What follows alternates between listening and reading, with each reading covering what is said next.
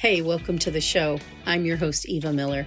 As a domestic violence survivor turned life and wellness coach, I'm here to help you fully know your value, reclaim your power, and boldly create the life you love instead of living from someone else's script.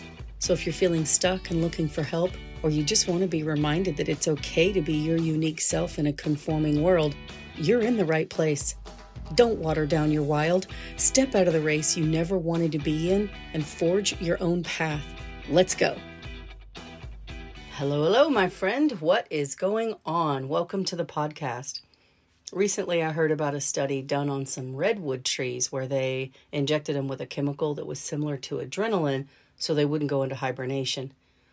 Redwoods normally live for hundreds of years, but the trees in the study all died within 1 year because they didn't have a season of wintering.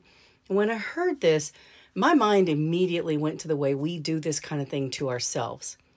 We may not be injecting anything, but we sure seem to have the idea that we are never supposed to slow down or rest or hibernate. And if or when we do, we usually justify it when we're speaking to other people about it. Do we actually expect ourselves to be in a constant state of spring, of growth and productivity, to always be blooming, always producing, and always hustling? In nature, winter is a time for conserving energy, a time for replenishing the soil and preparing for the next season. It's the rhythm of ramping up and slowing down. It's necessary for sustainment. And people have natural rhythms and cycles too. Just like the redwood trees had their balance disrupted and they couldn't sustain themselves, your natural rhythms and balance can be thrown off too. And that's going to lead to things like less joy, less peace, less productivity, less creativity, and a whole lot less satisfaction and zest for life. Do you remember when you had zest for life? I bet it was when you were getting enough rest. We need periods of rest and recovery. Need. Not that it would be cool to have. Not justified after we earned it. Need. As in necessary. Can't thrive without it. Can't feel fulfilled without it. Can't increase your overall good health and mental fitness without it. In episode 14, called Holiday Breakaway, I talked to you about feeling overwhelmed during the holidays and how to reduce the anxiety and the feelings of obligation that tend to take over. And in that episode, I gave you the one thing you need to shake things up in the best way possible during the holiday season. If you're new to the podcast or you can't remember what that one thing is, I invite you to go back and give episode 14 a listen. Honestly, I believe it's the one thing you need in order to have peace every day of your life, not just during the holidays, but you can decide if that's true for you after you hear it. And I'm diving back into this topic today because at the time I'm writing this, stores have already started putting up holiday decor. Y'all, it's the beginning of October. This is going to air later, but still, it's the beginning of October. Pretty soon, commercials will have phrases like, this holiday season. And I want to jump in here because you might not be conscientious of the pressure, but your brain is. And it nags at you to do over-the-top extra things that are wonderful, but still your joy because you're doing too much and you're not resting and truly getting to enjoy the season. You might have too much adrenaline and need to release some of it. And the season starts with Halloween in October, and it sweeps right on through to the end of December. But instead of slowing down and catching our breath, the new year rolls in and, people get excited about the idea of a fresh start and they think they can just launch into diet and exercise mode. Probably because in the hustle and bustle of the holidays, our diet and exercise were the first things we threw out the window when we got overwhelmed with everything we wanted to do or felt pressured to do. So, when is your personal winter? When do you slow the pace down so the soil of your mind can replenish and you can conserve energy and prepare for the next season? When do you actively choose to slow down the timing of your rhythm? And to take it a little deeper, let me ask you, what are your parameters for what you'll participate in and how you decide which things that'll be? What's your threshold for how much of yourself you give away and to whom? And what do you do to make sure your priorities are prioritized? When I first started coaching, I would only take on 2-3 clients at the max. I felt taking on more than that, in my inexperience, it might cause me to give less than my very best to my clients.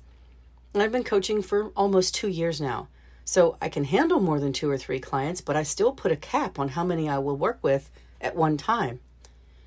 It's because I know the level of service I want to give them, and I won't negotiate with that. I have to work in rest, even if I want to keep working, even if I feel pulled, like, yeah, I can do more. I can do a little more, but I cannot give it all away. I can't do too much. I have to have a rhythm. Creating a life you love, one of peace and joy and productivity, things that you get excited about and look forward to, all boils down to 2 choices you have to make. The first is what you believe about the value of your contribution in the world. And the second is the choice you have to make about how you prioritize your time. You don't want to get to the end of your life and realize you spent your days doing things and worrying about things that really didn't matter to you, and in the big scheme of things, maybe didn't even matter at all. You want to know you had an impact. There might be other people who do the things you do, but nobody does them the way you do. Nobody else has your flair, your touch, or can do them with love in the same way you do.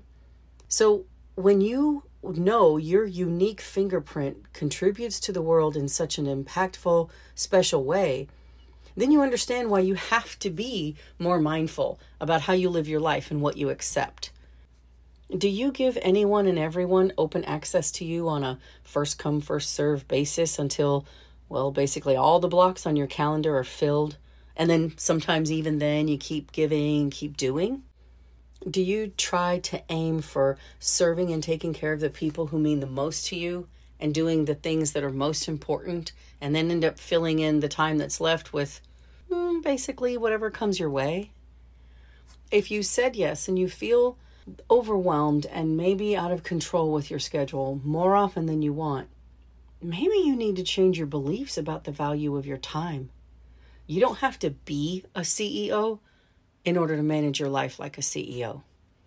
Life's precious and finite. We don't know how many tomorrows we're going to get.